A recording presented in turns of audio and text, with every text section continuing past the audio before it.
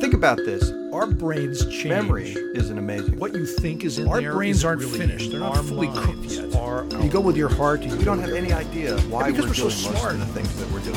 But here's the deal.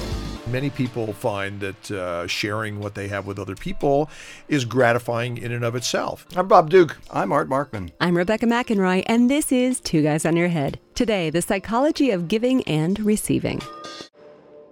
The fact that you help other human beings is certainly something that our species would not have survived if that were not a prevalent attitude among members of our species, that sharing with other people leads to often a better existence for everybody involved. Yeah. And I think that if we think about our motive to give, there are several different intersecting motives that come out. So one is that the closer people are to us in our lives, the more likely we are to want to give to them without really keeping score.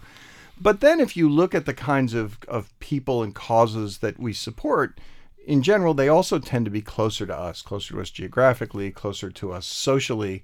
And then we're least likely to want to give to people who are very different from us, all else being equal. Yeah. So which it never is, by right. Well, that's right. and so then there are other factors, right? So then we also take other considerations into account. So, for example, there's certainly a spate of giving that you get following a tragedy of some kind, and we've talked about that on past shows. That people will want to be generous in those situations in which they feel that there's an acute need on the part of somebody else. Although even there, it's interesting that those donations get affected by strange factors, like you're much more likely to give to a disaster that kills a lot of people than that injures a lot of people, even though in some ways they need the money more when people have been injured.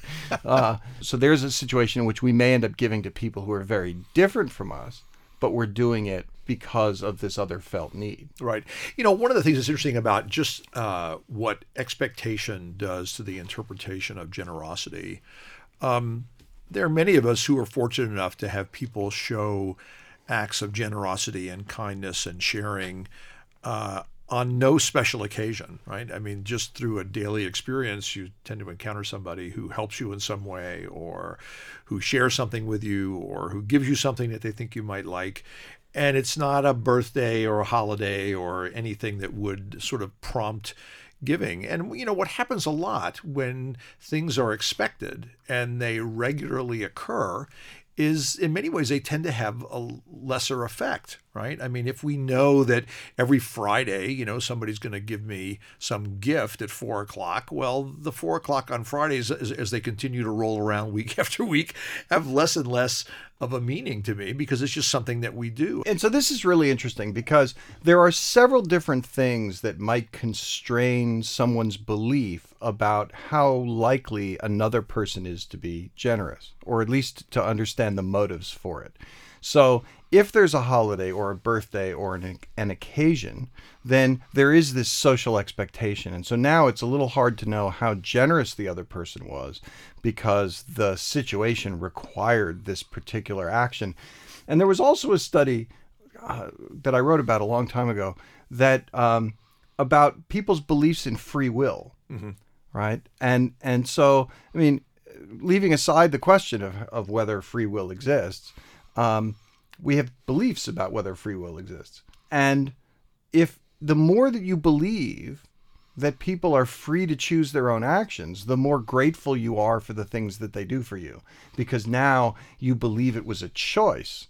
And if you don't really feel like people have free will, then in some sense their entire life is like a birthday or a holiday or something where they are constrained to do the things that they do. Yeah, so right. Then you don't give them as much credit for it. I think there are different layers of this that we need to separate out, yes. Right? I mean, one has to do with when people have the capacity to give, and people interpret that capacity differently, right? Because there are many people who you would think they don't have anything, and yet they feel like they can share what they have with other people. And many people, other people who seem like they have boundless amounts, think, well, I really can't afford to be that generous with other people. And those differences among individuals, I think, have a lot to do, and a lot of data would suggest this is the case, with people's day-to-day happiness and sense of well-being, right? I mean, we have said on other shows on other occasions that being generous, that is sharing what you have with other people or giving things to other people, is in many ways rewarding in a very fundamental emotional way. And the idea that you may have to be prompted to do that doesn't necessarily diminish that. What do happiness studies say about the people who are receiving charity? I certainly think there's a cultural component, right? So one of the things that we know, the research on the dimensions of culture, one of the big dimensions that psychology has played with a lot is this individualism versus collectivism dimension. And the United States and Western cultures in general tend to be fairly individualistic. And so part of individualism is feeling self-sufficient. And so in those cultures, receiving charity requires acknowledging that you needed the community's help to do something. And actually receiving generosity of any kind can feel that way. And so, whereas in a more collectivist culture where people necessarily feel more interconnected with the people around them, there is less stigma around taking the generosity of others. And what's interesting is that those experiences in life that drive more of a feeling of a need for community will also often create less of a stigma or a feeling of embarrassment around receiving generosity. So, for example, the death of a loved one is an incredibly difficult experience to go through, and it tends to drive you closer to your community, all else being equal, partly because thoughts of death often make you more sensitive to the people around you, and to the extent that people rally together to help you through that situation. I think almost no one feels embarrassment in that situation.